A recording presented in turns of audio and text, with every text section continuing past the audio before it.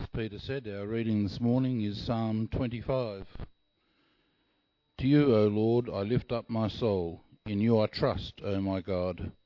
Do not let me be put to shame, nor let my enemies triumph over me. No one whose hope in you will ever be put to shame, but they will be put to shame who are treacherous without excuse. Show me your ways, O Lord. Teach me your paths. Guide me in your truth and teach me, for you are God my Saviour, and my hope is in you all day long. Remember, O Lord, your great mercy and love, for they are from of old. Remember not the sins of my youth and my rebellious ways. According to your love remember me, for you are good, O Lord. Good and upright is the Lord, and therefore he instructs sinners in his ways. He guides the humble in what is right and teaches them his way.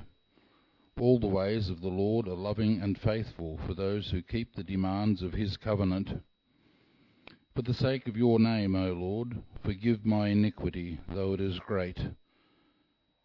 Who then is the man that fears the Lord? He will instruct him in the way chosen for him. He will spend his days in prosperity, and his descendants will inherit the land. The Lord confides in those who fear him. He makes his covenant known to them. My eyes are ever on the Lord, for only he will release my feet from the snare. Turn to me and be gracious to me, for I am lonely and afflicted. The troubles of my heart have multiplied. Free me from my anguish. Look upon my affliction and my distress, and take away all my sins. See how my enemies have increased, and how fiercely they hate me. Guard my life and rescue me. Let me not be put to shame, for I take refuge in you. May integrity and uprightness protect me, because my hope is in you. Redeem Israel, O God, from all their troubles.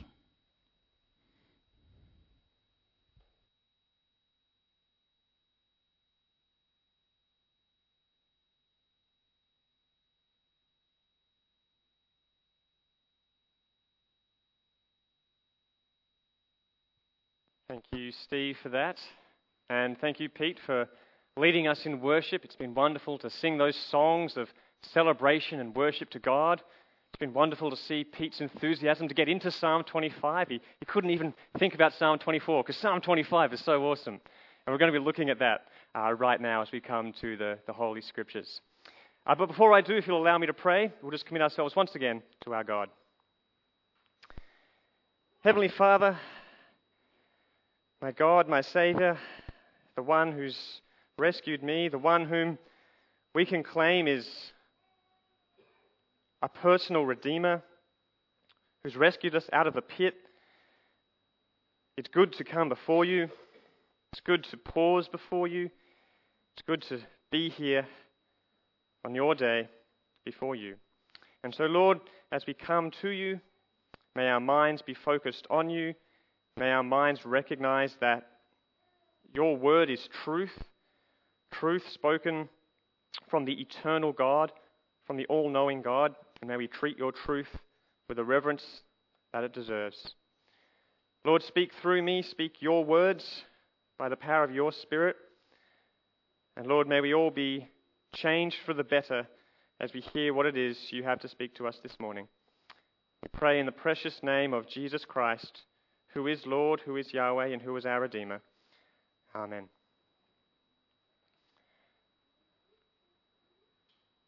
Let me take you back to medieval England. Medieval England.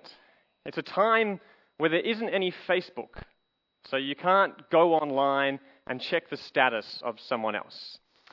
It's a time when there isn't any car or motorized vehicle. So if you want to get somewhere, you're probably going to have to walk. However, having said that, there is a device which they had in medieval England which can perform both of those functions. And that device is the horse. In medieval England, I'm sure you're aware that if you didn't want to get somewhere on your own 2 feet, you could hop onto a horse and let their 4 hooves carry you faster where you needed to go. But were you also aware that a horse reflected status and position? So that the higher up in society you were, the bigger the horse that you rode. And so the king would have the grandest, the tallest, the biggest horse. And all the noblemen would also have a large horse to reflect their high status in society. And so you can kind of tell, if you're just a pleb walking along, how important someone is by how high you have to crane your neck to see them on their horse. And it also means that if you're a child in those days and you really want a pony, that you're aiming low, literally and metaphorically. All of this is to say that this is useful historical information to understand a phrase we use today and a phrase that I wish to express to you this morning. And that phrase is, get off your high horse. So in those days, were someone to get off their high horse, they would be on a horse that reflected high status, and it'd be an act of humility to come down from that, to come to the level of the everyday person. And so to get off your high horse is an act of humility. And I'm urging us this morning, I'm urging myself this morning to be humble, to get off our high horse. And to do that, we're going to read from Psalm 25, as was read for us earlier. And Psalm 25, more specifically, we're just going to look at verse 11. Now, some of you may be aware that I've preached a couple of sermons from Psalm 25 already, and this will be my third and final one as I wrap up my mini-series on it. And Psalm 25, it's worth going over some background just so we can picture in our heads where verse 11 fits and why it is so significant. And I'm dedicating a whole sermon to it this morning. So Psalm 25, you may recall, it has a structure of a sandwich. And no ordinary sandwich, it has the structure of a bacon, lettuce, and tomato sandwich. And so we have our bread, we have our lettuce, bacon, tomato, and bread. And what we recall as we read the psalm and as we look at how David writes is that the first section, verses 1 to 7, and the last section, verses 16 to 22, are full of petitions. And in it, David is listing request after request after request, petition after petition, rapid-fire prayers. And so these sections are distinct, and I call them the bread because of those petitions. And it's from those that I urged you in an earlier sermon to get real and be honest before God and bring everything before God openly, including your emotions. And then you get to the next bit, the salad bit, the lettuce and tomato, verses 8 to 10 and verses 12 to 15. And what we have in those sections is praise. David starts recalling, how does God operate? What's the way God deals with people? And he looks at God's promises. And so he moves from petitions to praise. And from that I gave you a sermon urging you to get a grip on God's promises. And so let those promises help you in the way you live and guide your actions and your emotions. And that leaves the last bit, the bit in the middle and the tastiest bit. And that's the bacon, and that's in verse 11. And this verse is distinct because it's surrounded by all of those praises. It's surrounded by all of those looks at God and how he deals with us in his promises, and it offers up a petition. It offers up a plea for pardon. And so it's distinct and it stands out. And David has put it in the middle of the psalm here for prominence. In saying this, I am differing with many commentators. Because I read a whole bunch of commentators, and they said if you look at Psalm 25, it just has 3 parts, by and large. So they said, if I put it in the Burgess sandwich converter, that it was just a ham sandwich. You had your petitions, they're the bread, but the whole middle bit is one big section of praise. But if you're doing that, then you're looking at verse 11 as if it's misplaced, as if it's random. And indeed, one of the commentators didn't even mention it in his analysis on Psalm 25. And so I'm here this morning to say, verse 11 is not random, and verse 11 is not misplaced. Indeed, it's given a place of prominence by being placed centrally. Ancient writers often, if they wanted to make a point really clear, would put it in the middle of what they say and have symmetry on either side, guiding you in to the central thought and the key theme, which is what we'll look at this morning. And David was just such a clever writer, such a master writer. We've seen some of the techniques, even as we've looked at the psalm this morning. His use of repeated phrases, his use of key words, the way that he makes contrasts. David is such a clever writer. He's not one for random insertions. And one thing that I haven't told you about this psalm is it's an acrostic, that poetical device where each verse starts with a successive letter. And so David starts verse 1 with the first letter of the Hebrew alphabet and goes on, all the way from Aleph to Tor. Or if this was an English writer, it'd be like your first line starting with A, and then the next line starting with B and C, and so on. And all this is to say that David, he didn't rush this psalm. He carefully considered every word. And it's a very well put together, well thought out, and prayerfully considered song before God. And so there's no misplaced nature or random nature about verse 11. And so that's why I really like us to get into it this morning. And so without further ado, let's zero in on this verse, let's read it, and see what God has in store to say to us today. Psalm 25, and just reading verse 11. For your name's sake, O Lord, pardon my iniquity, for it is great. Let me read it again. For your name's sake, O Lord, pardon my iniquity, for it is great. We have here, in this one verse, a main request that David makes of God, and two reasons which accompany that request. And so our main request and the two reasons will form our 3 points for this morning. And there's so much truth to be gleaned from it. But let's start just by looking at that main request. And as we read the verse, for your name's sake, O Lord, pardon my iniquity, for it is great. The main request is pardon my iniquity. The main thing that David is asking God to do is pardon my iniquity. And so my first point this morning, we'll look at that, even though it does come in the middle of the verse. You'll have to forgive me for jumping around. I like to do that. So pardon my iniquity are the three words which we'll consider first up. And it's from these three words, I'd like to urge you guys to get off your high horse. Get off your high horse. And I say this purely with regards to you and God and your relationship before your Creator. Get off your high horse. And I say this because before you can be in a position, like David was, to say, pardon my iniquity, before you can even get to that point, you have to free yourself from pride. You have to identify the prideful attitudes within and cast them aside.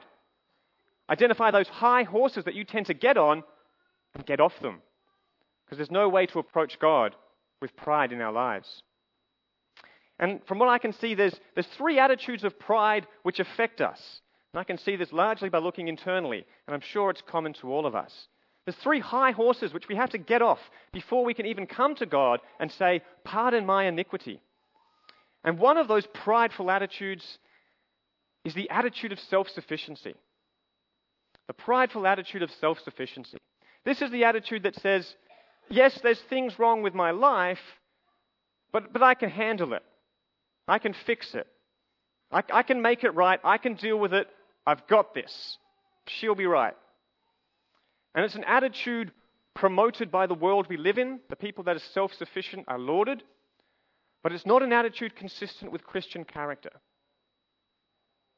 A true follower of God will recognize the sin in their life and be drawn to God, realizing that only in His strength can it be dealt with, and only He, God alone, can forgive. There's no one else that can forgive. And so an attitude of self-sufficiency thinks too highly of oneself and too lowly of what God can do. And so if you are having an attitude of self-sufficiency, if you are looking at your sin and saying, gee, I've really got to do this and try this and do that, by all means, I'm not saying don't do anything, but you need to do it in God's strength, and you need to come before God saying, pardon my iniquity. Without the Spirit's indwelling and without that confession of sin, you won't be free. You'll be stuck in your repeated sins. And so you can't be self-sufficient. You need to be God-sufficient. You can't say, she'll be right, mate, with regards to your sin. You need to say, God will be right. God will make it right. And this self-sufficient attitude, it can plague every one of us. But if it is plaguing you, get off your high horse and confess your sin before God. But there's another attitude, another prideful attitude that can prevent us from confessing our sin. And this is the prideful attitude of sinlessness. Of sinlessness. You see, the prideful attitude of sinlessness lives a life such that there's nothing in my life to confess before God. And this is an interesting one. Because if I were to ask you, hey, are you perfect? Are you sinless? You would say no. I know that you would say, no, I'm not. There's sin in my life. And yet, how often is our life characterized by those moments where we get on our knees and confess our sin before God? How often do we take time out from our day, the busyness of life, and pause and say, God, the things that I've done have hurt you. Forgive me my sins. And our actions speak louder than our words. And so even though you might admit in your head that you are not sinless, that you sin, if your life is just filled with the normal everyday things of life and has no time of confession at all, then what you're communicating to God is I'm sinless. There's nothing in my life that's offending you. There's no need for me to come and bring my sins before you because there's nothing wrong that I've done. And so your actions are communicating that prideful attitude of sinlessness. And if that is you, well, we need to stop. We need to stop justifying every single one of our actions. When we look back at our week, we can't just say, oh yeah, I was right in that state, and that state, and that state, and that was good, and that was good. We're going to recognize our sin. And that means coming before God, getting off our high horse, and asking for forgiveness, saying, pardon my iniquity. We can't be self-sufficient. We can't say that we're sinless. But another prideful attitude, and perhaps the sneakiest of all the prideful attitudes that can trap us, is the prideful attitude of being unforgivable. The prideful attitude of being unforgivable. And this is the person who says, God, I've sinned. I know I've sinned, and it's really bad, but gee, it's so bad you couldn't possibly forgive it. And this is the person who considers themselves unforgivable. And this person does indeed have a low view of themselves, as they ought. But it's a false humility. It's pride. It's disguised pride, but it's pride all the same. Because even though it has a low view of self, it has a low view of God. It considers the character of God and says, God, you couldn't possibly forgive this. And those statements, those thoughts, those temptations are making too little of God and taking away from the magnificence of his character and his ability to forgive to the uttermost and his extreme compassion. And so if you are suffering from thoughts that what you've done is unforgivable, that what you keep doing is unforgivable, you need to recognize that as pride. You need to recognize that as not thinking high enough of God.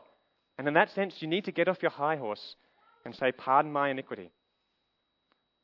And so those are three attitudes which can affect us, which can prevent us from getting on our knees and doing what David did here and saying, God, pardon my iniquity. And it's my prayer that each of us will recognize the significance of these three words. The importance of going to God and saying, pardon my iniquity.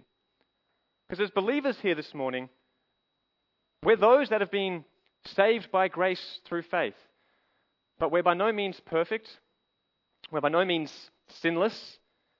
And admitting that means we also take the time to ask God to forgive us throughout the week. But if I can just address the unbelievers here for a moment. As bad as it is for Christians to not ask God for forgiveness, it's even worse if you're an unbeliever and you don't ask God for forgiveness. I'm just using myself as an example. I am saved, and so I know for sure that the penalty of my sin has been dealt with. I know for sure that I will go to heaven. And that's not because of anything I've done, but because of God's grace and God's mercy. And so the penalty of my sin is dealt with. But when I do sin, I limit what God can do through me. When I sin, I stunt my Christian growth. I prevent God from working through me as he ought. And so there's negative consequences. But if you are an unbeliever here, those negative consequences are far worse. You're not just stunting your growth, you're adding fuel to the fire of hell, where you will go unless you come to God in true repentance, accepting Christ as Lord. And so, if you're an unbeliever here this morning, it's even more important for you to come to God and say, pardon my iniquity, and not suffer from any of those attitudes. Don't be self-sufficient. Don't think you can deal with it, because your sin is something that only God can bear. Don't think that you have no sin, for we all fall short. God's standard is perfect. And don't think that what you've done is unforgivable. Recognize that God is rich in mercy and willing and able to forgive. And we'll investigate his character more in a moment. Pardon my iniquity. So David in verse 11, he's taken a break, as it were, from the promises of God, from relaying the goodness of what God does in life, and presents his own personal request for pardon. And when he does that, it just reminds us as well that there's never a bad time to ask God to pardon your iniquity. There's never a time of the day where God will not accept your plea for forgiveness. And so, whenever it might be, you know your schedule best. Make time to confess your sin before God. And feel free, spur of the moment, to confess your sin before God. Because this is a necessary part of our life as believers. I want you to imagine for a moment that you're in a desert, and you've been in there for months, and you're extremely thirsty, and you come across a small divot, a little pool of water, and there's not much there, maybe 20 mils, and it's grainy, and it's sandy, and it's really warm, but it is water. And then imagine that a traveler comes up to you, and he says, "Friend, there's a well nearby. Come, drink of this cool water and this deep water, enough to quench your thirst, and then some." And then imagine that you reject the genuine offer of this traveler and stick instead with your putrid, filthy, warm, sandy water. You are that person when you refuse to confess your sin before God and accept the gracious, redeeming nature of his forgiveness, the one that makes you whole and cleanses you of your sin. Don't refuse God's offer of forgiveness. Confess your sin, ask him to pardon your iniquity, and get off your high horse. As we look back at verse 11, we see it says, "For your name's sake, O Lord, pardon my iniquity, for it is great." And we've seen David's main request, pardon my iniquity, what he presents before God. And from that I've asked you, get off your high horse. But we see in the first part of the verse, "For your name's sake, O Lord." And here David is providing a reason. He's providing a reason. And it's from this section, from these words, I'm urging you guys to get off your high horse for God's glory. Get off your high horse for God's glory. For your name's sake, says David. Now, name is symbolic of God's glory and God's honor. And so God's glory is at stake in the forgiving of sins. So what this means is, when you come to God and you confess your sins, God will forgive you, and in that process, God is glorified. God is magnified when you humbly come before him and ask him for pardon. And this is something that we don't consider too often. We'll readily admit, yes, God is glorified when we pray together as saints. God is glorified when we sing songs of worship. God is glorified when we reach out to the lost and give them the gospel.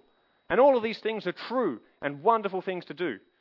But recognize as well that God isn't just glorified in the right things we do, but in the confession of the wrong things we do.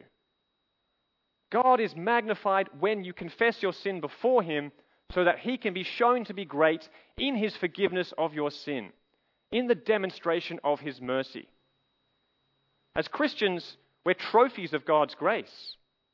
And every time God forgives sin, it magnifies him because it demonstrates more of his wonderful mercy.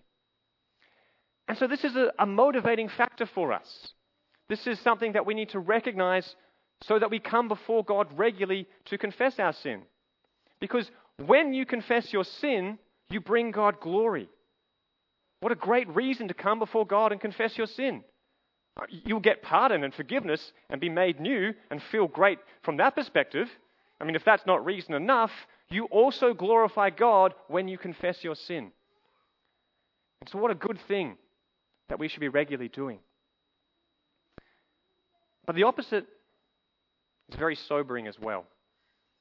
And the opposite being, if you hold on to your sin, if you cling to your sin and don't bring it before God, if you refuse to confess your sin to the Almighty, then you are robbing God of the chance to demonstrate His glory.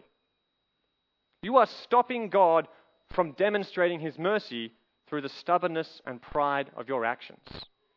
You are robbing God of showing the greatness of His character in forgiveness by refusing to ask for forgiveness. And so, may we be those that want to see God glorified and so come before Him, seeking to magnify His name by asking Him to pardon our iniquity. And I feel this is a message we need to hear regularly because as Christians, we're in this life and we're trying to grow. We are growing, hopefully, in the Spirit's power and becoming more like Christ. But life is tough. We are tempted, and when we're not Jesus, we succumb to these temptations. And we need to recognize that we're not able fully to keep the law because of the sin in our life.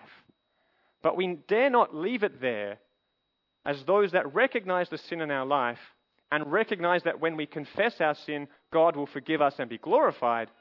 We need to take time to come before Him, to say, pardon my iniquity for your name's sake, O Lord. Let's consider the name. What is this name? David says, for your name's sake, but then he names the name. He says, O Lord. And hopefully your version will have a capital L, capital O, capital R, capital D. Because this Lord, in all capitals, it's not just the normal expression of the word Lord, it's the expression of God's most holy, magnificent, beautiful name in Yahweh, the holy name of God. It's just that a lot of Jewish translators were very rigorous in their interpretation of the third commandment. Do not take the Lord's name in vain. And the Jewish translators of the Bible thought, gee, if we never say the name of the Lord, we can never blaspheme it.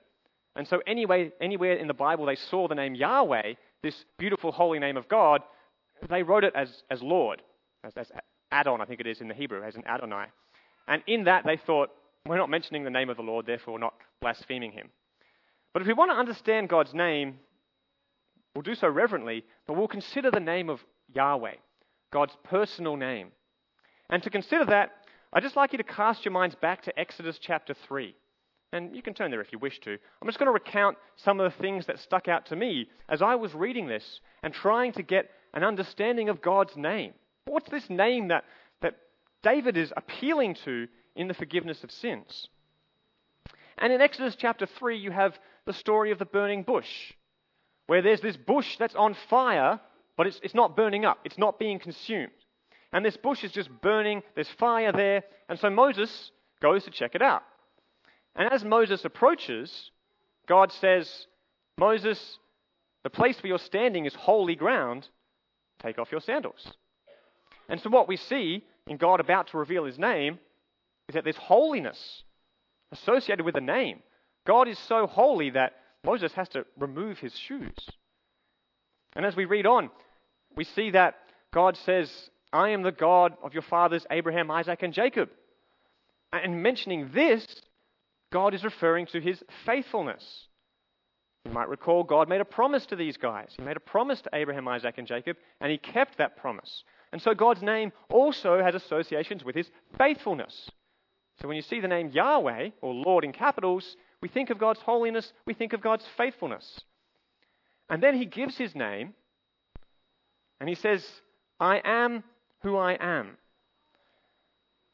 And God, in this, He's speaking of the fact that He's eternal. God doesn't depend on anyone for His being. God wasn't created. No one made God. God simply is. And so his name is I am who I am, which you can translate as Yahweh. And so God is speaking of his holiness, and he's speaking of his faithfulness, and he's speaking of the fact that he's eternal. And these are all things that should come to our mind when we consider God's name. But what I found extremely interesting about the whole account of Exodus 3, kind of taking a step back from it and looking at it from God's perspective, if you will, why did God even reveal himself to Moses and speak his name to Moses? What are these circumstances in which God in his divine wisdom has said, let me give my name at this time? And those circumstances are God's people are suffering in slavery and God wants to rescue them. And from this, from the moment in time when God chose to reveal his name Yahweh, we realize that God is a God of compassion and God is a God of love. And this is the thing that motivated God to reveal his holiness and his power and his forgiveness and his faithfulness. He reveals all of these things because of his compassion and his love. And so I guess what I want you guys to think of when you consider God's name, when you consider God's character, think of God not just as a holy God and an all-powerful God who loves, but think of him as all holy, think of him as almighty, and he is love. It's as much his being as any of his other attributes. There's no lack of love in God. And when we consider this, when we recognize that God's name is love, it's one of the attributes that describes him completely, we recognize that God isn't one who reluctantly forgives sin. When you think of forgiveness, you might think of forgiveness in a human sense. And a human might say, if you ask them for forgiveness, all right, that's a big thing. Give me some time. I'll think about it. I might be able to forgive you in time. Or a human might say, again? You've done that again and you want me to forgive you again? And these might be our human ideas of forgiveness, but that's not God at all. God is always willing to forgive. God is always ready to forgive if you humbly come before him with a true contrite heart, asking him to pardon my iniquity. God is that father to the prodigal son with his arms outstretched, waiting for him to come. God, as he revealed himself in Ezekiel 18:32, he says, I take no pleasure in the death of anyone. Repent and live. And so this God isn't one who reluctantly forgives. It's in his name, it's in his character to forgive those who come before him. May that motivate you. May that motivate you to confess your sin to him, and you can even appeal to God's character.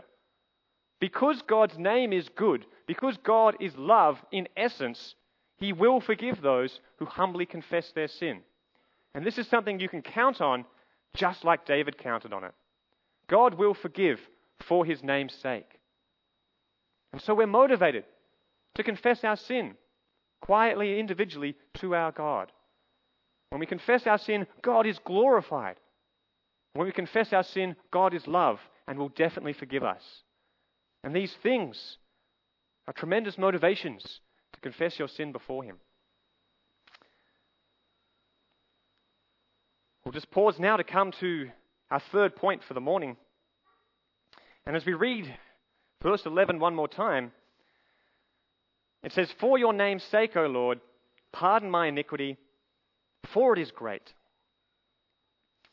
And we have here David's main request, pardon my iniquity. So we know we have to get off our high horse. We have a reason, for your name's sake, O Lord.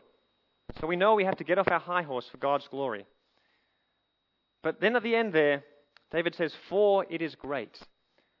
And it's these four words I'd like us to ponder in our third point this morning, which is simply, get off your high horse, for God forgives many sins. Get off your high horse, for God forgives many sins. I could use the NLT and say he forgives many, many sins. But it's true of our God. As we look at these four words, for it is great, let's start just by looking at David's honesty. Looking at David's openness. He doesn't hide away from what he's done. He doesn't shy away from it. And he's not proudly proclaiming it, but he's not so ashamed of it that he can't bring it before God. He's open, he's honest, he doesn't construe it in a positive light, he doesn't justify it, he just tells God what it is as it is. Indeed, you'll see a similar thing with Paul, when he says, Christ Jesus came into the world to save sinners, of whom I am the chief. And so Paul did a very similar thing, saying, my sin is there, my sin is real, my sin is very bad. And this too must capture our attitude when we come before God. When we come to God and ask for forgiveness, like any good follower of God, we need to recognize that we're not good. For it is great, says David. I'm the chief of sinners, says Paul. And these are two of the most mighty men that God has used in his plans on earth. And so when we come before God, let's be honest with our sin and recognize the extent of it, the seriousness of it, the stench of our sin in the holy God's nostrils. We don't want to be those that present our sin as if it's small, because it's not. And there's two aspects to this. Number one, even if you have done a small sin, it's still a great offense in the eyes of an everlasting, ever-holy God. And so, in that sense, when you're coming before God, there's no sin that is small. And so, recognize that it is great. And then there's the other sense when I speak to you, and I speak to you individually, you individuals who know your own mind, and you know those motivations behind the good things that you do that aren't even pure. You know those thoughts that no one else can see except for God. You know the full extent of your wickedness and your capability of wickedness when you just stop and think about the things, not just that you've done, but that you've thought. I know that's very true for me. And what do we do with that? We present it before God. We ask for forgiveness. Where else can we go but to the Lord? For it is great. We present it to God. And He will forgive. But what's also really interesting is if you have a Bible that is more literal in its translation, is you'll have the word for. Pardon my iniquity, for it is great. And in my own estimation, I would understand it, I guess, a lot easier if it said, pardon my iniquity despite the fact that it's great. Or pardon my iniquity although it is great. Because, there's a sense of shame in presenting our sin before God, as there ought to be. But David uses the word for, which is the same word he used earlier in the verse. So David gives his request, pardon my iniquity, and he gives a reason, for your name's sake, O Lord, so you can be glorified, and that seems fair enough. But then he says, for it is great. And it seems as if he's presenting the greatness of his sin as a reason for God to forgive. And he is doing that. He is presenting the greatness of his sin as a reason for God to forgive. Because God is greatly exalted in the forgiveness of many sins. God is highly esteemed when people can see the amount of sin that He's forgiven. Or take a quote from Jonathan Edwards. The greater the guilt of any sinner is, the more glorious and wonderful is the grace manifested in His pardon. And I love that, and I think that captures the essence of what David says here beautifully. The greater the guilt of any sinner is, the more glorious and wonderful is the grace manifested in His pardon. So what we're saying here is that God wants to exalt Himself and glorify Himself. God is glorified in the forgiveness of sins, and God is glorified in the forgiveness of many sins. And God will lift up His name and pardon iniquity for all those who present their sins honestly before Him, recognizing the extent of them and asking for forgiveness. This is the God we worship. But what it also does is it acts as a motivating factor, which is counterintuitive to our sinful thinking. Too often in our sinful thinking, if we look at our sin, if we look at that sin that we just keep on doing even though we don't want to, or if we look at those sins that are just continuously in our life, or that one really big sin that we did that just still haunts us, we can consider that as an excuse to keep away from God. We can bask in the unworthiness, as it were, and use it as a reason to stay away from God. But what David is saying is the opposite. If you have sinned greatly, that is a reason for you to come to God. If you have sinned excessively, come to God, because He freely forgives. He fully forgives. And He is glorified in that process of forgiveness. And so your sins, big, small, everything's big before God, but your sins are a reason for you to come to God and not an excuse for you to stay away from God. Where else would you rather be but in a right relationship with the Father? And David knew this, and so he presents the idea that his sins are great. And this is a motivating factor for him to bring it to God so that he can get that right relationship and the joy of that walk. Consider the words of Jesus. He told a story in Luke chapter 7. Very short story. And he said there were two debtors who owed a certain creditor. One owed 500 denarii and the other 50. And when they were not able to repay him, he forgave the debts of both. Now, which of them will love him more? It's not a trick question. The one who's been forgiven more will love him more. The one who's experienced great forgiveness will better grasp the great mercy that's been bestowed upon him, and so will have much motivation to praise God. And this is but more reason for you in your sin, in your stumbling, to come before God that He may magnify Himself. Now, in saying all of this, it is very necessary for me to pause and put to bed a falsehood, which some people have taken out of this verse, in that if God is glorified in the forgiveness of sin, we ought to intentionally sin so we can experience that forgiveness. And that is an utter lie from the mouth of the devil, and that is an attitude which does not display the humility which God promises to forgive the sins of. If you are having an attitude that, I'm going to go out and sin lots so I can be forgiven, you don't have that humble attitude. And God will not forgive the sins of those who are not humble, who are not contrite, and who are not genuine. It's an odious presumption to think that if I intentionally sin more, God will be out to give me more forgiveness. That's not what this verse is about at all. When we read this verse, instead, we say, though we try not to sin, we do. And even though we do, God will readily forgive us when we come before Him. And so this verse is an encouragement to us sinners. It's an encouragement to us who are living the Christian life and falling down in places. And though we fall down, God will lift us up. God will forgive us when we come before Him, asking Him to forgive our sins and to pardon our iniquity. What we have here is a verse which demonstrates what we are to do.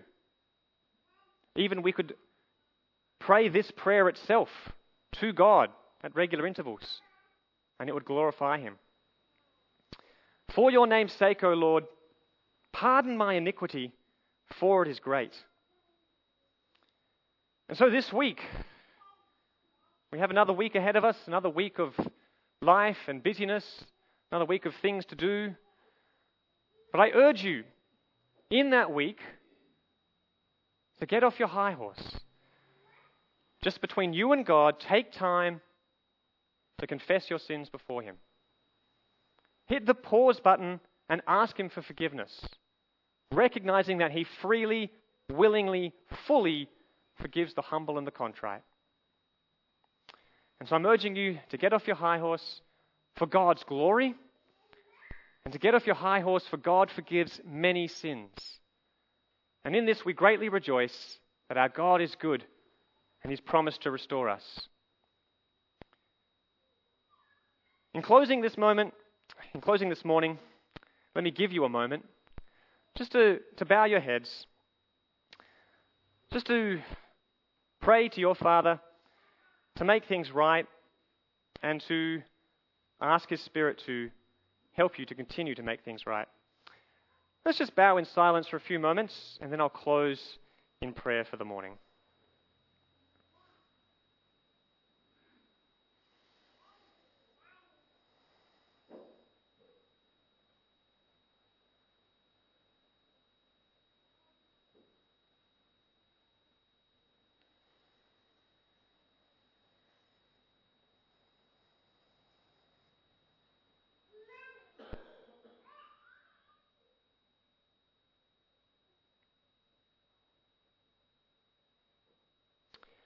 O Lord, your word is convicting, and we don't hide from that, and nor should we.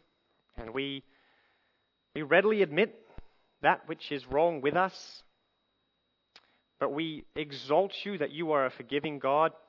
We esteem you that you forgive those who come before you humbly asking for help, and we ask that humility will characterize our lives.